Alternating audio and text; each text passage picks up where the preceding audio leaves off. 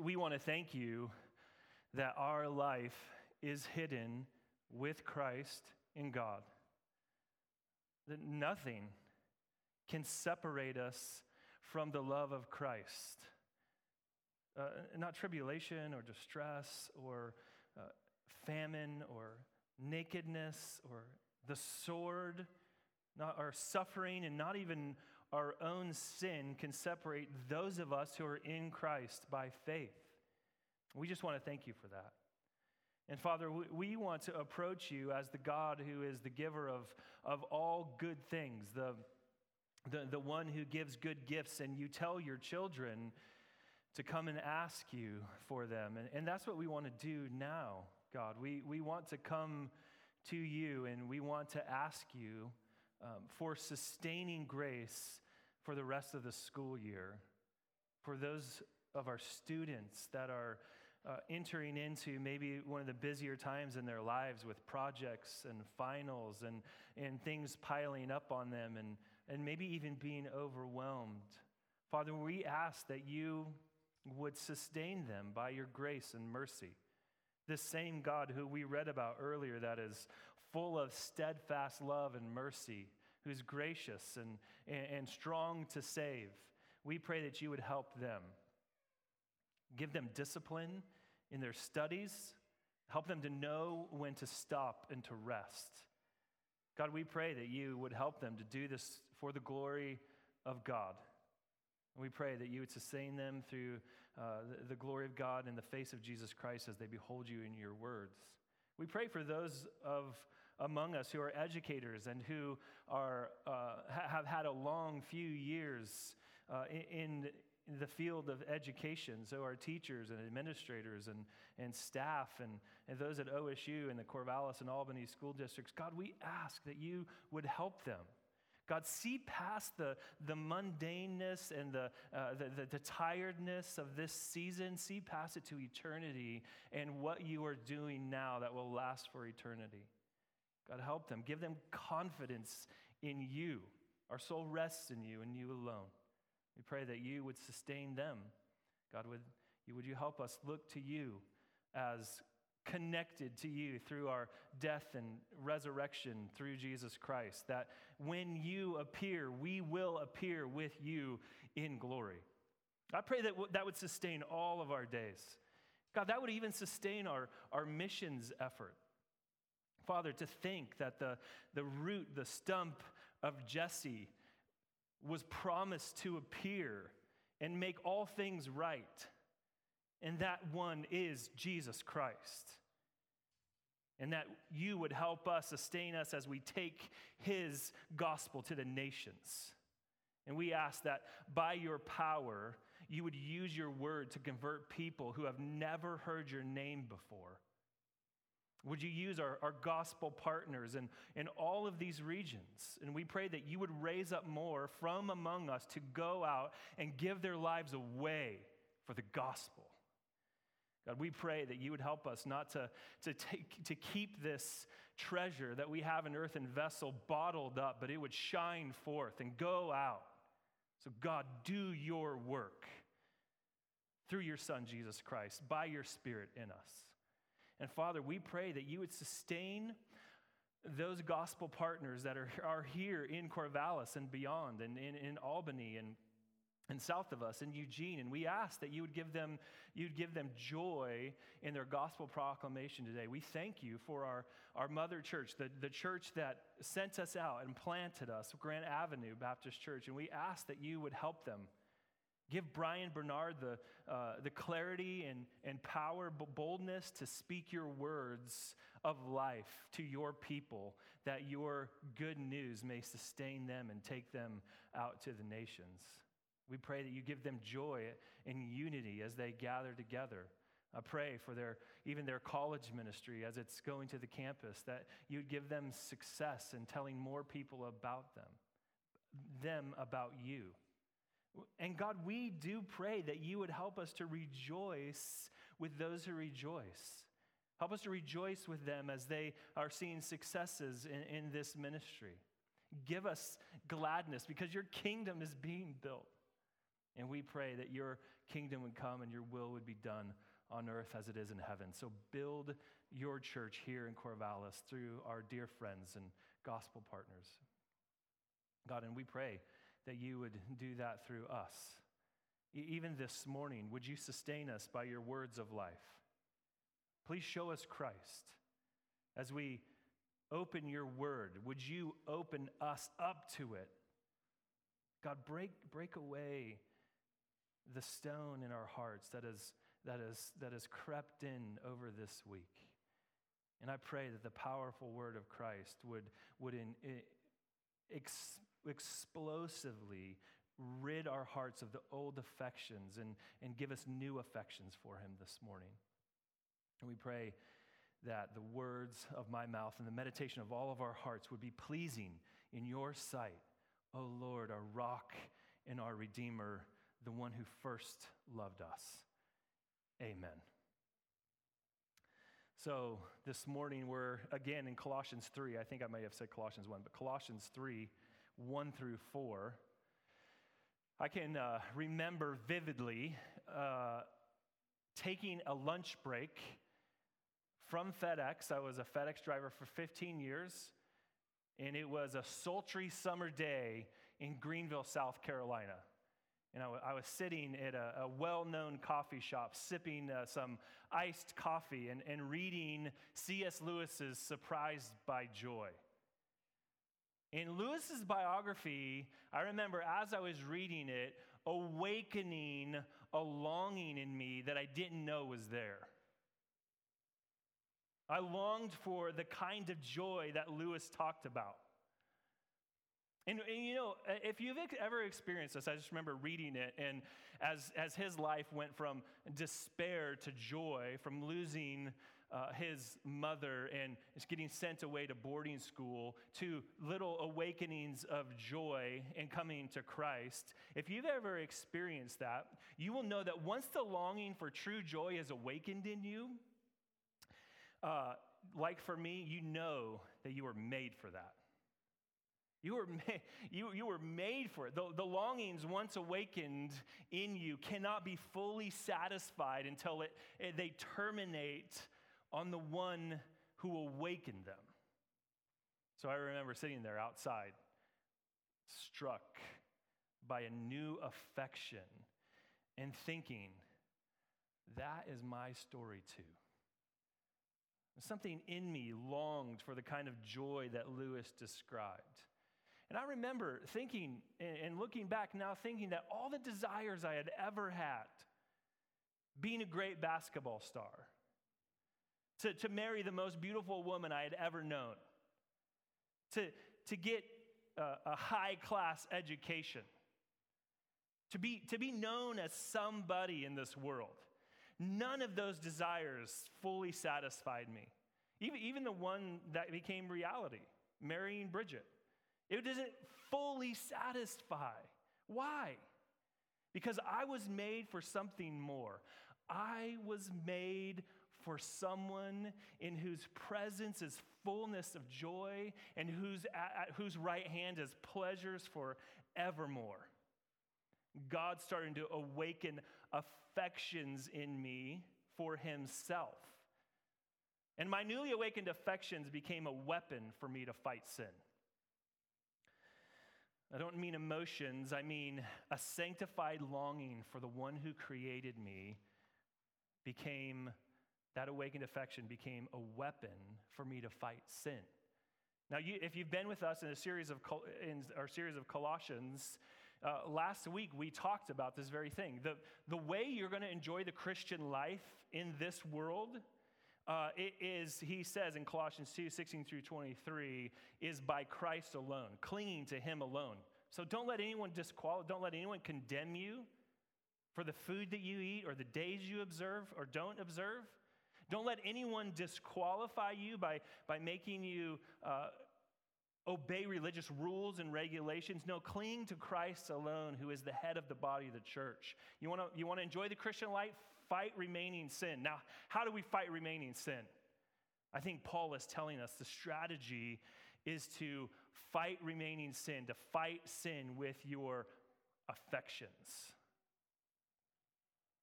seek the things that are above, he tells us.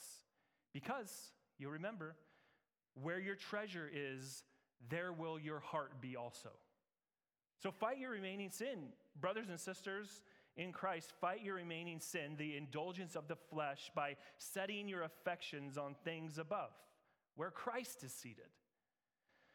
So Paul lays this out for the Colossian church in Colossians 3, 1 through 4. And by implication, he's laying it out for the branch church.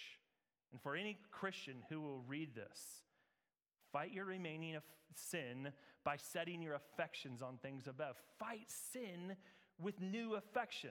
So we're just going to look at 4 headings: the ground, the strategy, the reason, the reward. The ground for seeking things above, the strategy for seeking things above, the reason for seeking things above, and the reward for seeking things above.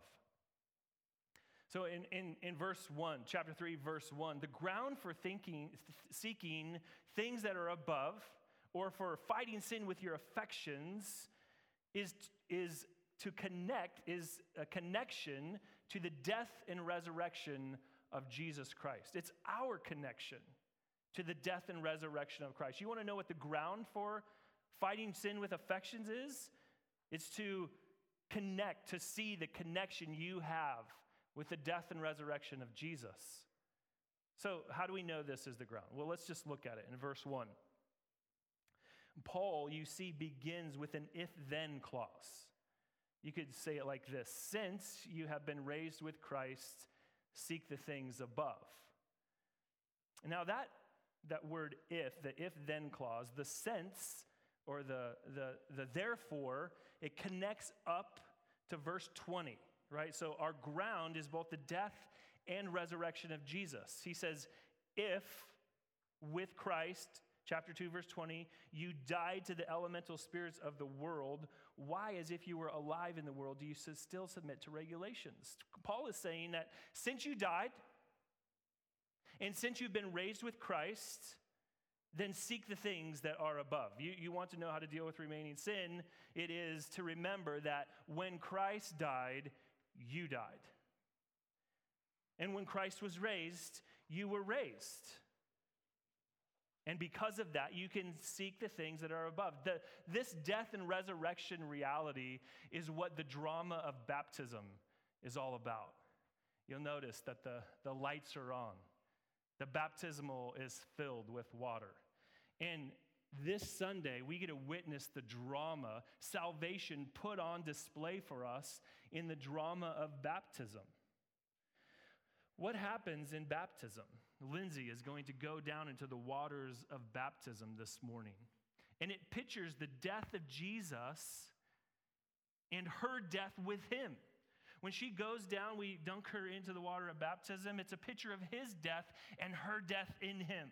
When Lindsay repented of her sins and put her faith in Jesus as Savior and Lord, Christ's work in his death was counted to her.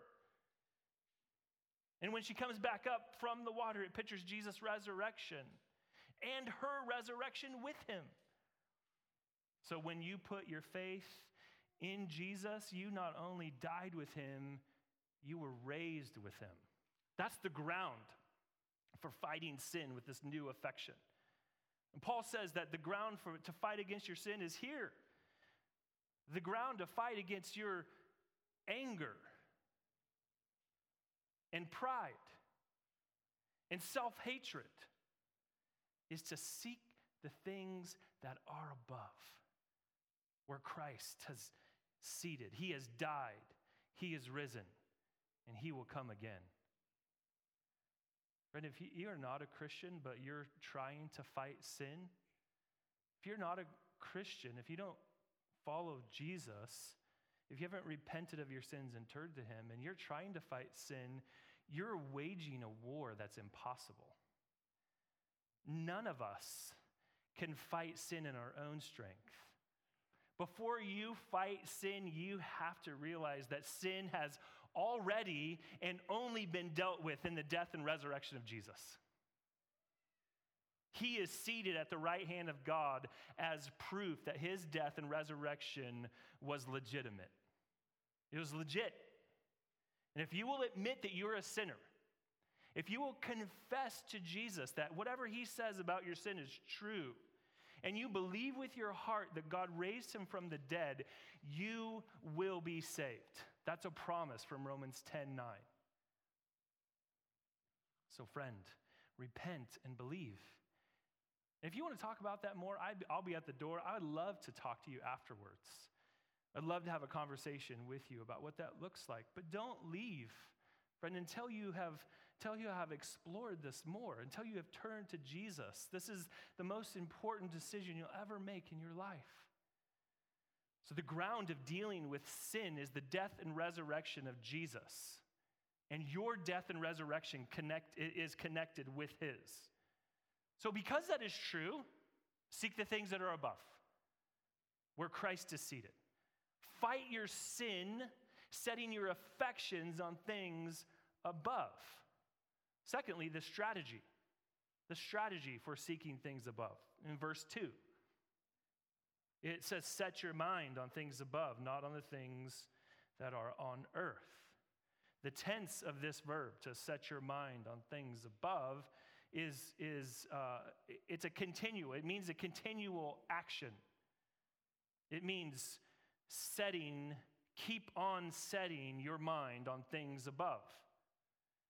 The ground is the gospel. The strategy is what Thomas Chalmers called the expulsive power of a new affection. This is what I was referring to in my introduction. Fighting sin cannot be a bare-knuckled, pull yourself up by your bootstraps, quit cold turkey kind of mentality. Putting to death the deeds of the body doesn't work that way. Putting on the new self does not work that way. We must have our minds set on things above. So I like the way the King James Version puts it, actually. Set your affection on things above. And didn't our Lord teach us this very thing in the Sermon on the Mount? He said, do not lay up for yourself treasures on earth where moth and rust destroy and where thieves break through and steal. But lay up for yourself treasures in heaven where neither moth nor rust destroys and where thieves do not break in and steal. For where your treasure is, there will your heart be also. There your heart will be also. So how do you know if you're laying treasure up for yourself in heaven or on earth? How do you know if you're setting your mind or your affections on things above? To quote that philosopher, N.F., the mind is a powerful place, and what you feed it can affect you in a powerful way. So what does Jesus say? How do you know? He goes on in the Sermon on the Mount to say, therefore I tell you, do not be anxious about your life. Are you anxious about your life? I am. I have been this week. Do you know what that means? My treasure is not in heaven. I've not been treasuring up in heaven. I've not been setting my mind on things in heaven. He says, are you anxious about your life, what you will eat or what you will drink, or nor about your body, what you will put on? Is not life more than food, and the body more than clothing? Look at the birds of the air. They neither sow nor reap nor gather into barns, and yet your heavenly Father feeds them all. Are you not of more value than they? And which of you, being anxious, can add a single hour to his span of life? And are you anxious about your clothing? Consider the lilies of the field, how they grow. They neither toil nor spin, yet I tell you, even Solomon in all his glory was not arrayed like one of these. But if God so clothes the grass of the field, which today is alive and tomorrow is thrown into the oven, will he not much more clothe you, O ye of little faith? Therefore, do not be anxious, saying, what you shall eat? What shall we eat? Or what shall we drink? Or what shall we wear? For the Gentiles seek after these things, and your heavenly Father knows you need them all. But what? What should you do? Seek first the kingdom of God and his righteousness, and all these things will be added to you. Friend, the strategy is to keep at it, to keep setting your mind and affections on things above where Christ is seated. He died, you died. He came to life, so did you. Set your mind there. So there's just two things. Externally, what are you feeding your mind with? Twitter is a dangerous place. It's ugly. If you feed your mind unfiltered through Twitter, your mind is going to be a very dangerous place. What about your news feeds? What about your music? What is coming into your mind? What are you feeding your mind with? Now, those are all external things that are coming in, and we need to filter them. And I'm not telling you, you need to buy my music CD and then listen to that. I don't even have one. I'm just saying, what are you doing? What are you feeding your mind with externally? What about internally? What are you feeding your mind with? What filter is on there? What conversation goes around and around in your head and you can't get out of your own head and you're thinking about it over and over and over and over again? The strategy is to have all of that exploded out, expulsive power of a new affection, this new affection that comes from the power of the death and resurrection of Jesus is to push it out. One filter we can put on our minds. Philippians 4, verse 8, finally, brothers, whatever is true, whatever is honorable, whatever is just, whatever is pure, whatever is lovely, whatever is commendable, if there is any excellence, if there is anything worthy of praise, think about these things. So if you say, I don't know what all of those things mean, I encourage you this week to study that verse and look up what they mean, and then run Twitter through the filter of Philippians 4:8. Run your news feed through the filter of Philippians 4:8. Run your thought patterns through the filter of Philippians 4:8. This is the strategy. Fight sin with a new affection. Jesus Christ, seated at the right hand of God. And you know what Psalm 110 says? That he is seated at the right hand of God, and God will put all his enemies under his feet. Just like a footstool. He'll be putting his enemies right on his feet, his foot on their neck, and they will have no power over you. You need to have your mind there. The ground is the gospel. The strategy is to be captivated by the gospel. And then verse 3, Paul gives us the reason. The ground, the strategy, the reason to fight your sin by setting your affection on things above. And we know it's the reason because chapter 3, verse 3 starts out with for. It's the preposition means because you have died and your life is hidden with Christ in God. He goes back to this connection again. This is called union with Christ. When Christ died and you repented of your sins and believed in him, you died and you were raised again. And he says, for you have died and your life is hidden with Christ in God. When we die, we are with Christ, hidden with him in God. So when a Christian goes into the waters of baptism and they hold their breath for a second or two, I promise it won't be more than that, Lindsay. They are down in that water. That is a drama to remind them and us that our lives are hidden with Christ in God. We have union with him. God loves you as much as he loves Jesus if you are in him. No matter what waves or billows roll over your life, you are hidden with Christ in God.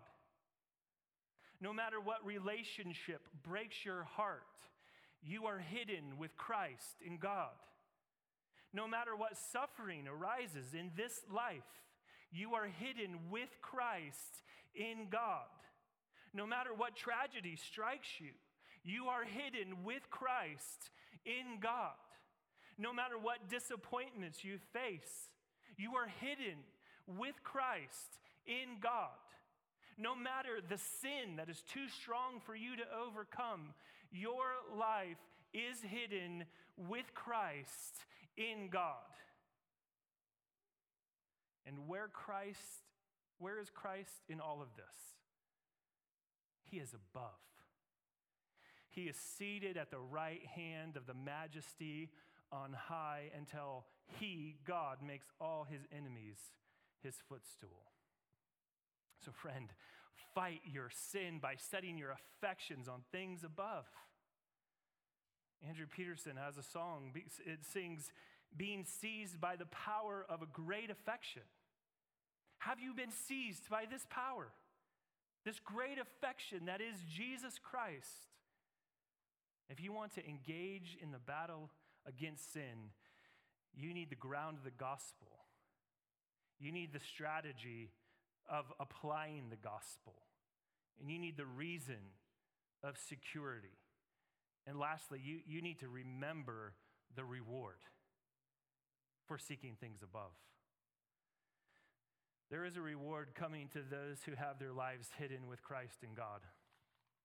And verse 4 tells us about it.